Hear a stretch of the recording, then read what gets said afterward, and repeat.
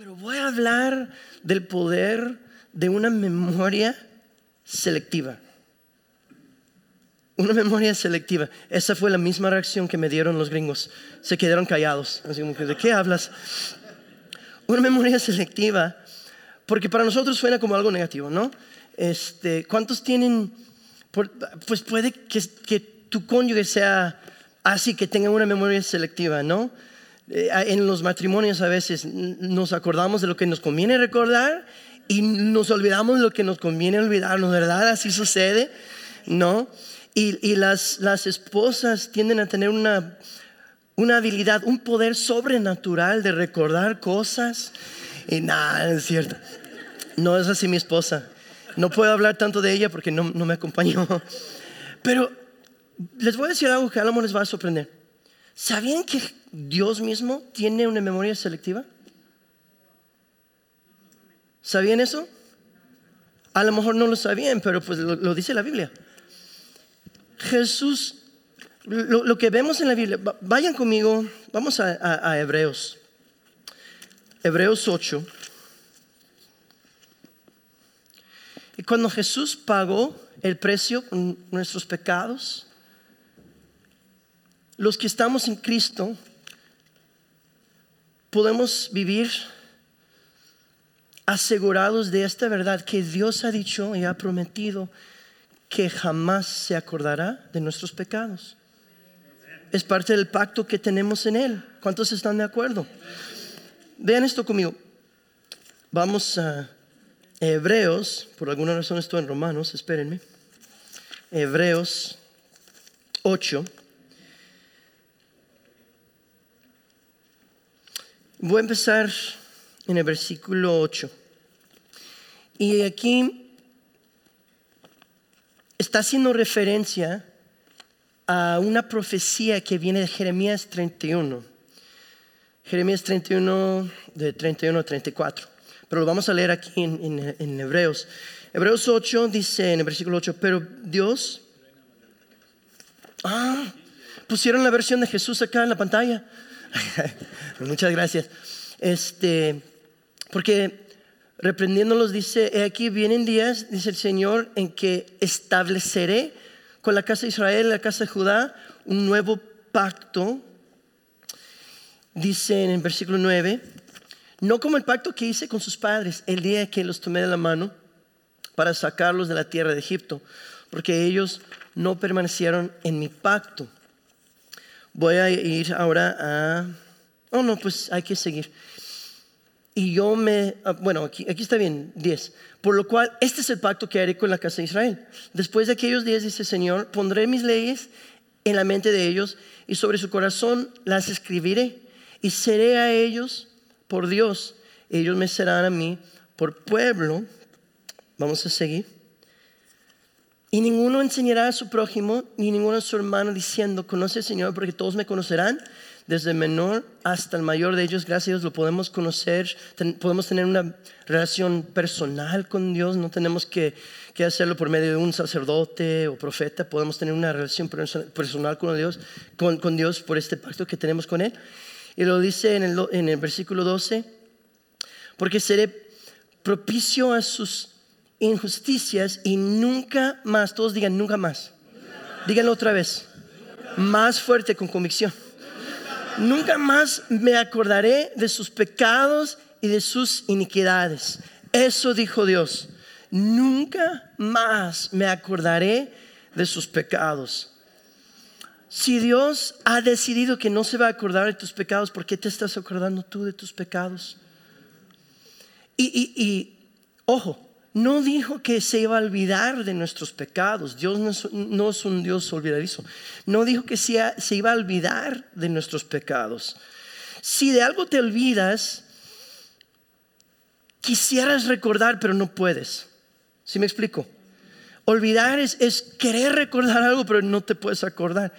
Dios dice aquí que ha tomado la decisión de no acordarse jamás de nuestros pecados. Ahora, si tuvieras una deuda, si deberías una cantidad de dinero que no pudieras pagar, si vieras al que le debes, probablemente tratarías de evitar a esa persona, ¿no? Porque estarías pensando, aunque no lo mencione, lo está pensando, ¿no? Si yo te debo mucho dinero y pues no voy a querer pasar tiempo contigo, porque aunque no lo menciones, voy a estar pensando, no, pues obvio, está pensando en la deuda. Y a veces así le tratamos a Dios. Aunque Dios no mencione nuestros pecados, nosotros pensamos o creemos que en el fondo de su corazón se está acordando. Se está acordando de lo que hicimos mal. No, Dios ha dicho que no se va a acordar. Dios ha decidido tener una memoria selectiva. Entonces, ¿quiénes somos nosotros para exaltar nuestra sabiduría más que la sabiduría de Dios? Si Dios ha dicho que no se va a acordar, ¿quiénes somos nosotros para recordar algo que Dios dijo que jamás se va a acordar? ¿Cuántos pueden decir amén? Ahora acabamos de tomar la Santa Cena, ¿sí? El pastor tuvo 3 oportunidades que le trajeron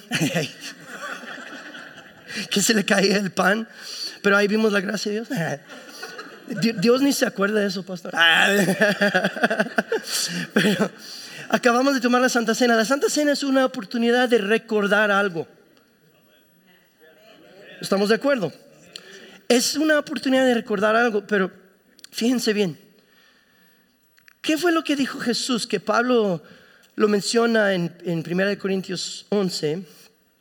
Dice, haced esto en memoria. Haced esto en memoria. Amén. No dice que lo hagamos en memoria de nuestros pecados. Pero por la religión hay una tendencia de tomar la Santa Cena con una mentalidad de que pues tenemos que examinarnos. Ahora la Biblia sí dice que nos examinemos. ¿Cuántos están de acuerdo? Pero hemos malinterpretado lo que significa eso. Vamos a 1 Corintios 11.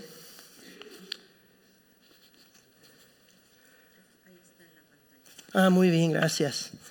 Y bueno, como tengo la Biblia aquí, lo voy a leer aquí a menos que quiera, porque sí hay versículos que sí quiero hacer referencia a la Reina Valera, pero 1 Corintios 9, a partir del 23, dice, yo recibí del Señor lo mismo que les transmití a ustedes, que el Señor Jesús la noche que fue traicionado tomó pan y después de dar gracias lo partió y dijo, este pan es mi cuerpo que por ustedes entrego. Hagan esto en memoria, ya lo dijeron, díganlo otra vez. Hagan esto en memoria de mí. De la misma manera, después de cenar, tomó la copa y dijo, esta copa es el nuevo pacto en mi sangre. Hagan esto cada vez que beban de ella en memoria de mí. Porque cada vez que comen este pan y beben esta copa, proclaman la muerte del Señor hasta que Él venga. Ahora, el versículo 27 habla de hacerlo en una manera indigna.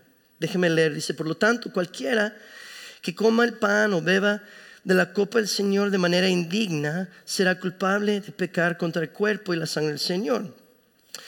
Pues, ¿qué es lo que significa hacerlo de una manera indigna? Pues hay que seguir leyendo. Y dice, así que cada uno debe examinarse a sí mismo antes de comer el pan y beber de la copa. Ahora, por malinterpretar ese versículo, fíjense bien, piensen. Jesús no nos dijera que hagamos algo contrario a lo primero que cuando dice hagan esto en memoria de mí. ¿Ok? Entonces la Santa Cena es una oportunidad de recordar el sacrificio, de recordar a Jesús. Pero cuando leemos que nos tenemos que examinar, hemos entendido muchas veces que es cuestión de examinarnos según la carne, quiénes somos en la carne, ¿no? Pero piensen bien, fíjense, cuando en el Antiguo Testamento, cuando los del pueblo de Israel llevaban su cordero ante el sacerdote examinaba el cordero. ¿Estamos de acuerdo? No examinaba al que llevaba el cordero, sino que examinaba el cordero. ¿Sí? Cuando tomamos la Santa Cena, ¿qué es lo que tenemos que hacer? Examinar al cordero. Y cuando nos examinamos a nosotros, lo que vemos es el resultado de ahora lo que somos y nuestra condición ya después de la cruz. Nos examinamos conforme a lo que Jesucristo hizo en la cruz. Así nos examinamos. Justificados, santificados, redimidos. Entonces, si estamos examinándonos viendo pecado, estamos negando lo que Jesús hizo o ignorando lo que Jesús hizo. El examinarnos en la Santa Cena no es recordar nuestros pecados, sino es examinarnos conforme a lo que Jesús hizo. ¿Cuántos están de acuerdo? ¿Cuántos? Entonces, muchas veces por haber malinterpretado ese versículo que dice que hay que examinarnos, nos examinamos conforme a la carne y nos acordamos de todos nuestros pecados y todos nuestros errores. Y por eso es un truco del diablo, es un engaño del enemigo por la religión que nos ha engañado a muchos, que nos examinamos y utilizamos la Santa Cena como oportunidad para recordar nuestros pecados y lo hacemos en memoria de nuestros pecados en vez de memoria de Él.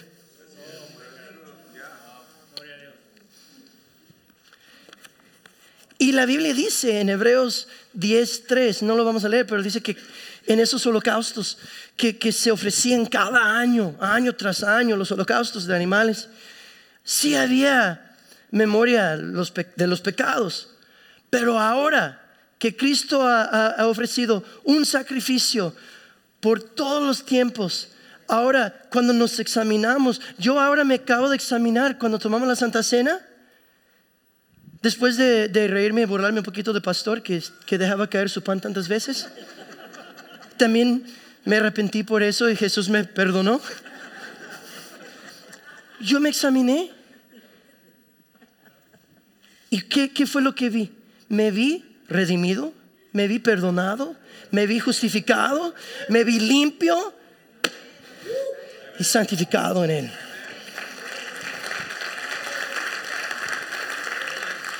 Y si Dios tiene una memoria selectiva, yo también voy a tener una memoria selectiva. Si Él dice que no se va a acordar de mis pecados, ¿para qué me voy a acordar yo de mis pecados?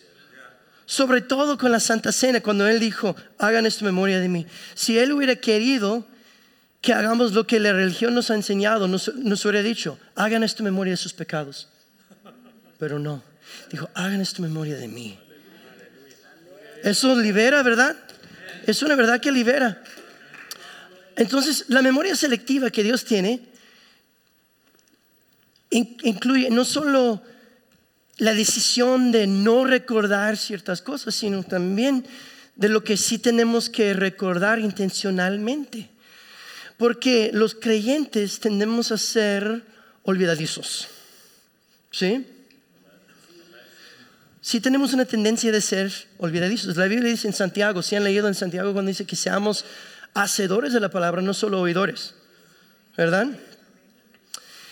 Y dice la Biblia que si no hacemos la palabra, si no somos hacedores, seremos oidores olvidadizos, que nos olvidamos de lo que hemos oído, ¿no? Y tenemos una tendencia de ser olvidadizos. Así es que tenemos que recordar intencionalmente ciertas cosas. Pues, ¿qué es lo que recuerda Dios? Porque hemos visto que Dios no se acuerda de ciertas cosas. Él ha decidido ya no recordar nuestros pecados. No se va a acordar de nuestros pecados. Pero ¿qué es lo que Él recuerda intencionalmente? Vamos a Salmo. Esto sí lo voy a leer de la versión de Jesús. Vayan conmigo a Salmo 105, empezando en el versículo 7, creo. Si lo pueden poner en la pantalla. Él es Jehová nuestro Dios. En toda la tierra están sus juicios. 8. Se acordó para siempre de su pacto, de la palabra que mandó por 1000 generaciones. Entonces, Él siempre se acuerda de su pacto. Tú tienes una responsabilidad de recordar siempre el pacto y los beneficios del pacto. Tienes que recordar intencionalmente lo que Él recuerda siempre, su pacto. Porque si no lo hacemos intencionalmente, nos vamos a olvidar. Como dice la Biblia, si podemos ir a Salmo 103. Salmo 103, cuando dice, bendice alma mía al Señor. Eso, gracias.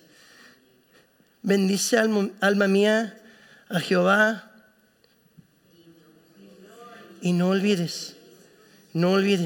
¿Por qué nos dice la Biblia que no olvidemos? Porque el Señor nos conoce, que nuestra tendencia es olvidar los beneficios que tenemos en Él. No olvides ninguno de sus beneficios. ¿Por qué? Porque si te olvidas de los beneficios, siguen siendo tuyos, pero no te aprovechas de esos beneficios. Nunca pierdes los beneficios de tu pacto, pero muchas veces como creyentes vivimos como si no supiéramos pues no nos acordamos de los beneficios, entonces no nos aprovechamos de los beneficios de nuestro pacto por olvidar. Y aquí nos dice, no olvides ninguno de esos beneficios. ¿Cuáles son? Pues seguimos, el versículo 3 empieza diciendo, Él es quien perdona todas tus iniquidades, el que sana todas tus dolencias. No dice que te sana cuando le dé la gana, o te sana después de que ya aprendiste tu lección que Él quería que aprendieras. No, dice sana todas tus dolencias. Seguimos. El que rescata del hoyo tu vida, el que te corona de favores y misericordias, el que sacia de bien tu boca, de modo que te rejuvenezcas como águila. El que sacia de bien tu boca. Yo sé cómo es cuando Dios sacia de bien tu boca. Una vez que estuve en Jalisco, no voy a seguir con eso. Nada más para que sepan, a mí me encanta el chamoy con el...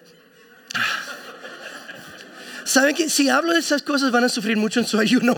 Entonces, pero bueno, Él sacia bien sus bocas. Pero no hay que olvidarnos de sus beneficios. ¿Cuántos pueden decir amén? También es posible olvidarnos de cuán perdonados somos. La Biblia lo dice. Vayan conmigo a 2 de Pedro. Si están recibiendo algo.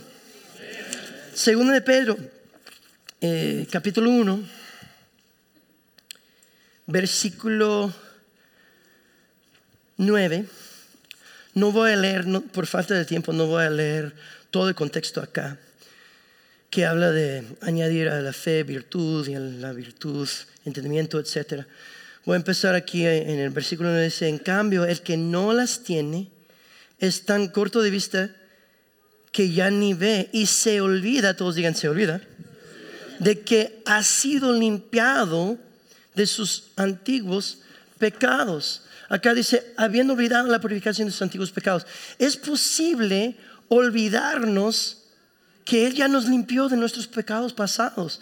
Y si nos olvidamos de esa verdad, puede que vivamos como si no fuéramos limpios. Muchos viven como si nunca hubieran sido santificados ni justificados, porque se olvidan que ya fueron redimidos, que ya fueron santificados. Así que sí tenemos que recordar ciertas cosas intencionalmente. ¿Cuántos pueden decir amén? Entonces es el poder de la memoria selectiva. Como Dios tiene una memoria selectiva que dice, ya no me voy a acordar de sus pecados, pero siempre me acordaré de mi pacto. Tenemos que vivir de esa manera. Si Dios no se va a acordar de mis pecados, yo tampoco me voy a acordar de mis pecados, pero sí me voy a acordar de sus beneficios, sí me voy a acordar de sus promesas. Ahora, Él tiene algo que quiere que tú tomes posesión este año, algo nuevo para ti en este año. La hermana Mariana, ¿verdad?, acaba de leer de Isaías 43. Yo iba a leer de eso. De hecho vamos ahí, ya lo leímos, pero Isaías 43, 18, 19, la Biblia dice que Él tiene algo nuevo para nosotros, pero tenemos que olvidar lo que quedó atrás. Gracias. Dice, no os acordéis de las cosas pasadas. Eso se refiere a lo malo y también a lo bueno. También a lo bueno, hermanos. En México tenemos, ya ven, dije tenemos. Yo no me acuerdo en mis días de ser gringo. Soy mexicano. En México tenemos un dicho, ¿verdad? Que decimos, recordar es vivir. ¿Sí lo han escuchado? Lo ponen muchas veces bueno, los gringos decimos Facebook, pero pues para mí es el Face. Cuando subimos fotos al Face, ahí ponemos, recordar es vivir. ¿Cuántos son culpables? Hermanos, recordar no es vivir. Vivir es vivir. Y si hay cosas bonitas en el pasado, que bueno, gracias a Dios, estamos agradecidos y damos gracias, pero hay algo nuevo. ¿Sí? Y Dios está diciendo, no os acordéis de las cosas pasadas. Lo pasado ya pasó. Yo tengo algo nuevo para ti. Algo nuevo que quiero que logres. Quiero que tomes posesión de una tierra nueva, de una promesa nueva. Entonces, no os acordéis de las cosas pasadas, ni traigáis, díganlo. Téngame compasión al gringo, por favor. Ni traigáis. Yo leí otra cosa, leí ni tragues. Les digo, Dios me está cambiando de ser tragón. Por eso tenemos que ayunar, hermanos. Okay. No os acordéis de las cosas pasadas, ni traigáis a memoria las cosas antiguas, ni las palabras que no puedes pronunciar. No traigan en su mente las cosas pasadas, porque Dios tiene algo nuevo adelante. Algo nuevo adelante.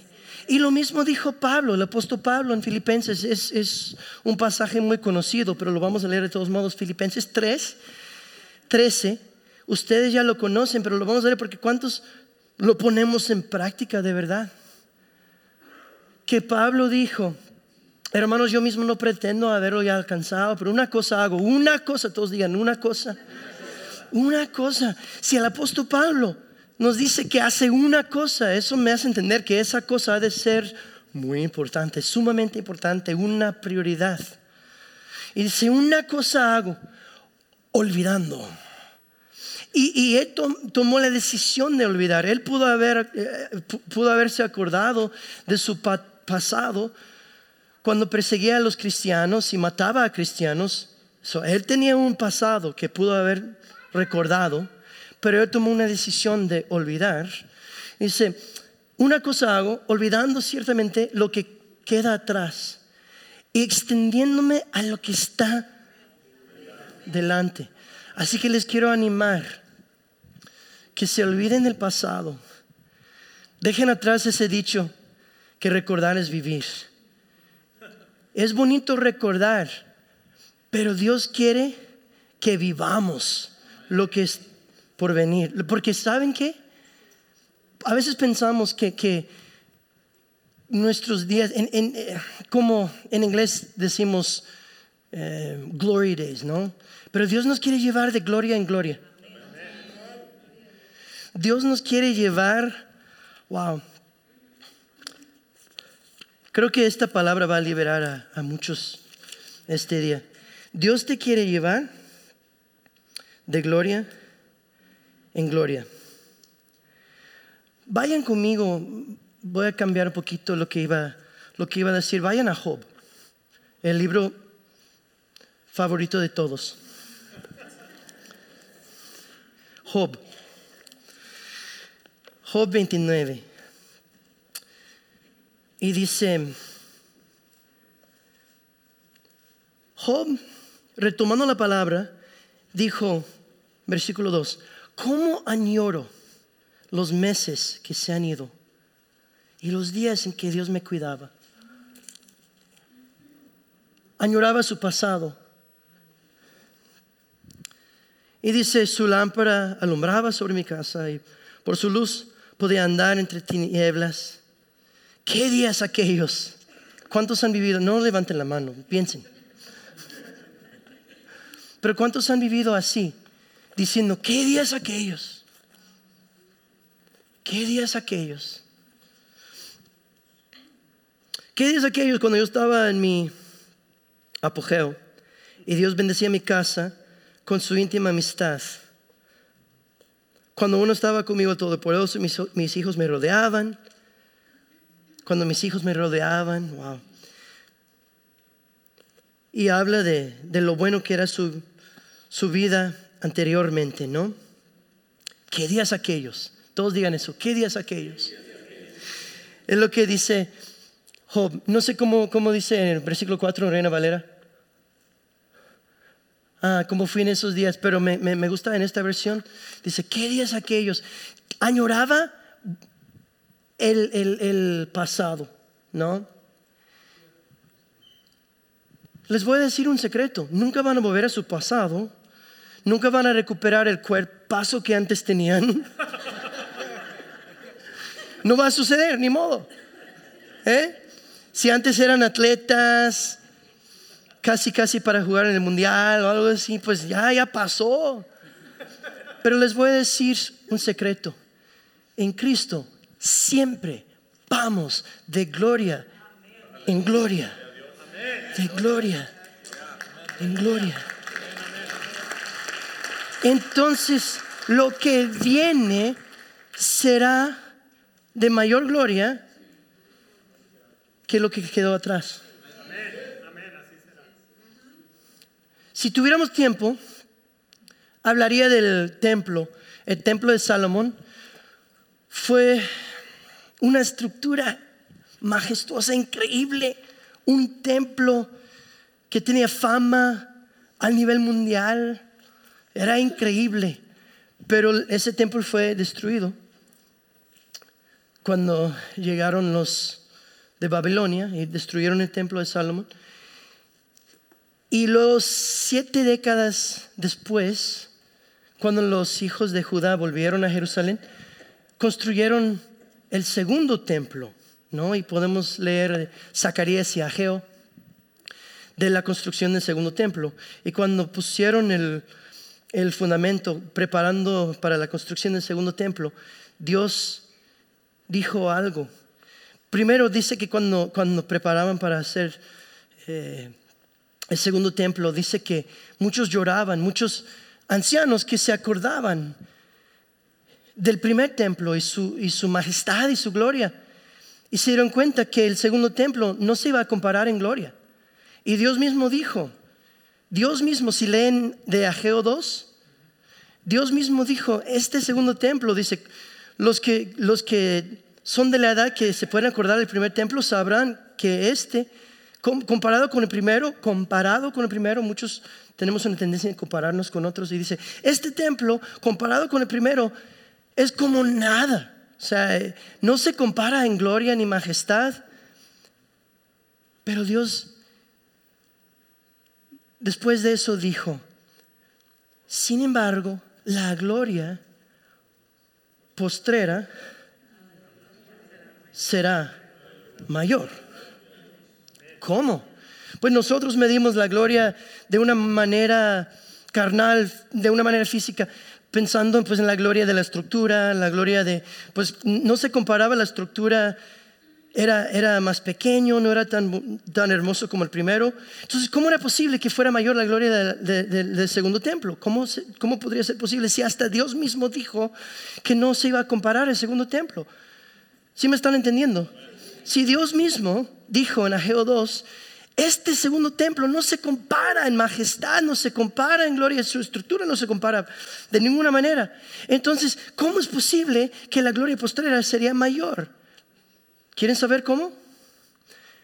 En Mesías, cuando vino Jesucristo nunca entró al primer templo, al templo de Salomón.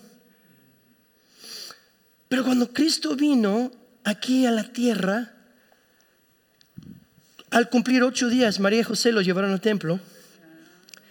En cuanto Jesús entró al segundo templo, la gloria del segundo templo superó la gloria del primero por la presencia de Jesucristo.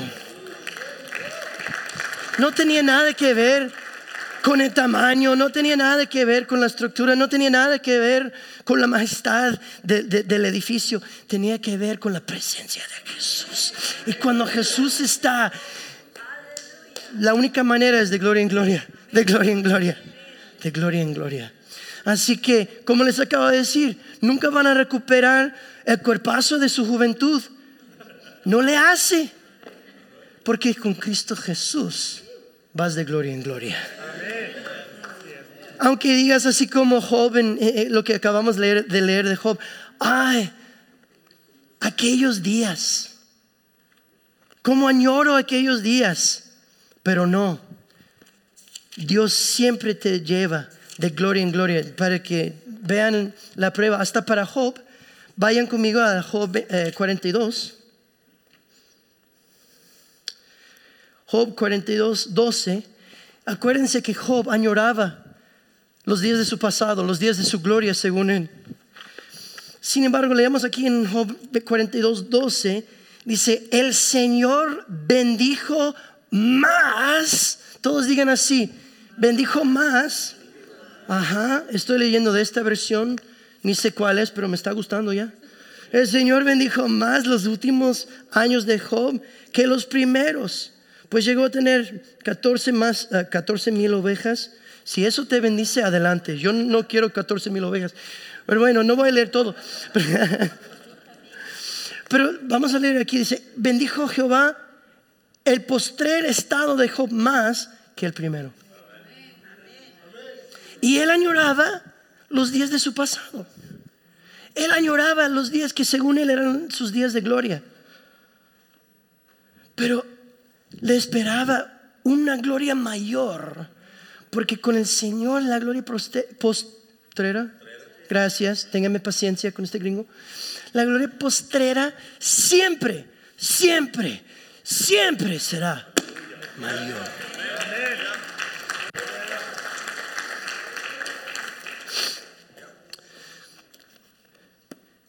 Y hablando de una memoria selectiva, porque estamos hablando de, vamos a soltar el pasado, tanto lo malo como lo bueno. El recordar no es recordar el pasado de ninguna manera. El recordar, tenemos el poder de recordar nada más para recordar las promesas de Dios, el pacto, los beneficios de nuestro pacto. Y tenemos que poner recordatorios intencionalmente en nuestra vida, así como usamos nuestro celular para poner recordatorios, ¿no? Tenemos que poner recordatorios en nuestra vida, cosas en nuestra casa o escrito en nuestro espejo, donde sea, algo que te vaya a recordar de las promesas de Dios, de la bondad de Dios. Pedro reconoce la importancia de eso aquí en segunda de Pedro, casi terminamos. ¿Estamos bien? Segunda de Pedro 1, a partir del 12 aquí dice, por eso siempre les recordaré estas cosas, por más que las sepan y estén afianzados en la verdad que ahora tienen. Además, considero que tengo la obligación de refrescarles la memoria mientras viva en esta habitación pasajera que es mi cuerpo, porque sé que dentro de poco tiempo tendré que abandonarlo, según me lo ha manifestado nuestro Señor Jesucristo. También me esforzaré con empeño para que aún después de mi partida ustedes puedan recordar estas cosas en todo tiempo. Entonces, Pedro estaba diciéndoles, mi objetivo es poner recordatorios para que siempre se acuerden de las promesas de Dios, del pacto, de la palabra. Tienen que recordar intencionalmente, pero también tienen que olvidar intencionalmente el pasado, tanto lo bueno como lo malo, ¿sí? El primer servicio lo terminé cerré el primer servicio con un ejemplo de José del Antiguo Testamento. Me gustaría cerrar este servicio igual, de la misma manera. Entonces, si me permiten, vamos a Génesis 42. Y con esto cerramos. Espero que me hayan entendido a pesar de mi acento. ¿Sí? Qué bueno. Gracias. Una vez fui a un centro comercial, ahí a la sección de las comidas. Aquí en Estados Unidos sí había una señora hispana con una charola de probadas, ya que ponen los palillos, eso, comida mexicana, no me acuerdo qué era. Y me preguntó que se quiere probar. Entonces llegué como si no hablara español, le probé. Y en cuanto lo probé, no manches, está riquísimo en español. Y dije, no sabía español antes de probarlo, ya con esto es un milagro. Y nada más se me quedó viendo. Cayó. Pensé que se iba a reír, pero no, me lo creyó. Génesis 24, con esto terminamos. Acuérdense, Génesis 42. Perdón, Génesis 42. Acuérdense que José había sufrido mucho abuso, que sus hermanos le habían tratado mal, ¿sí? Lo vendieron en esclavitud y le abusaron sus hermanos. Y José había tenido a los 17 años de edad 2 sueños que sus hermanos se le iban a acercar y se iban a inclinar ante él, ¿verdad? Pero sufrió mucho abuso, que le trataron muy mal, fue un víctima. Pero después de muchos años, estamos hablando, tuvo los sueños a los 17 años, fue ante Faraón a los 30, en sus 13 años después, hubo 7 años de abundancia y luego 2 de hambre. Entonces estamos hablando de probablemente antes de que llegaran sus hermanos, estamos hablando de, un montón de años, ¿sí? Ustedes hagan la matemática. Y en todo ese tiempo nunca se olvidaba de las promesas de Dios. Dice la Biblia en Salmos 105 que esa palabra de Dios del sueño que había tenido le probó en todo ese tiempo. Entonces cuando sus hermanos por fin llegaron a Egipto, vamos a empezar en Génesis 42, versículo 5. Fue así como los hijos de Israel, los hijos de Jacob, fueron a comprar alimento al igual que otros, porque el hambre se había apoderado de Canaán. José era gobernador del país y el que vendía trigo a todo el mundo. Cuando sus hermanos llegaron ante él, se postraron rostro en tierra. Ahora vamos al versículo 8. Aunque José los había reconocido, sus hermanos no lo reconocieron a él. En ese momento, todos digan, en ese momento, al ver a sus hermanos inclinados, piensen, habían pasado como 13 más 7 más 2, 22. Sí puedo sumar. Habían pasado, estamos hablando de como 22 años. Cuando vio a sus hermanos por primera vez en 22 años, los que le habían tratado tan mal, le habían abusado, dice, en ese momento se acordó Josué de los sueños que había tenido acerca de ellos. Se acordó de los sueños. ¿Se pudo haber acordado del abuso? ¿Se pudo haber acordado del sufrimiento? ¿Se pudo haber acordado del dolor? ¿Se pudo haber acordado del rechazo? ¿Se pudo haber acordado de los insultos que decían él y todo lo que sufrió con ellos? Sin embargo, se acordó de los sueños. ¿Por qué? Porque tuvo una memoria selectiva. Él decidió no acordarse del dolor, ni de ser víctima, ni del rechazo. Sin embargo, se acordó. Dice que se acordó de algo. ¿Y de qué se acordó? De los sueños. De lo que Dios le había prometido. Usted puede vivir así. Usted puede vivir así. Usted tiene la habilidad de vivir de esa manera. Que no tiene que acordarse del dolor del pasado, no tiene que recordar el rechazo, no tiene que recordar lo que ha sufrido en el pasado de cuando fue víctima. No, se puede acordar de la palabra de Dios, de sus promesas. Ya se nos acabó el tiempo, no puedo leer del otro capítulo, pero en Génesis 41, cuando José tuvo sus 2 hijos, Génesis 41, 51 y 52, habla de los 2 hijos de José, Manasés y Efraín. Les puso nombres pensando en este mismo concepto. Dice que el primer hijo, Manasés, Génesis 41, 51, dice que le puso a su primer hijo, su primogénito, le puso Manasés, lo que significa me ha hecho olvidar, Dios me ha hecho olvidar. Y dijo, Dios me hizo olvidar la casa de mi padre, todo lo que había sufrido en el pasado. Y el segundo hijo le puso Efraín, lo que significa fructífero. Y dice, Dios me hará fructificar, me hará fructífero, ¿sí?, en la tierra de mi aflicción. Pero antes de ser fructífero en lo que viene, tienes que olvidar lo que quedó atrás. Antes de entrar a la gracia de Efraín, de ser fructífero en lo que viene, tienes que entrar en la gracia de Manasés, de olvidar lo que quedó atrás.